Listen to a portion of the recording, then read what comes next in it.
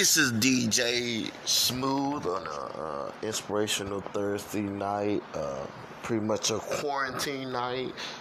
God is with me tonight. I'm gonna read some chapters from the Bible, Isaiah, and then Matthew and Corinthians.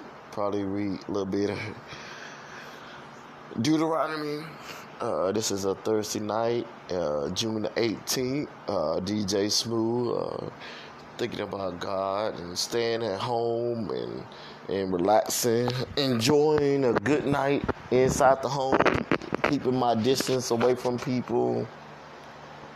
That's what everybody should do, wash your hands, keep your distance from people, keep your social distance, stay focused. Make sure you're doing the right thing.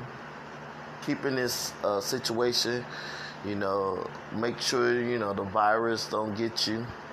A lot of people are dying from this virus, so it's good. You got to sit down and read the Bible, focus with your family, have a good time with them, enjoy your family, and enjoy you talking to your friends, and make sure you contact and FaceTime your friends or FaceTime your family, and make sure you get a closer relationship with God.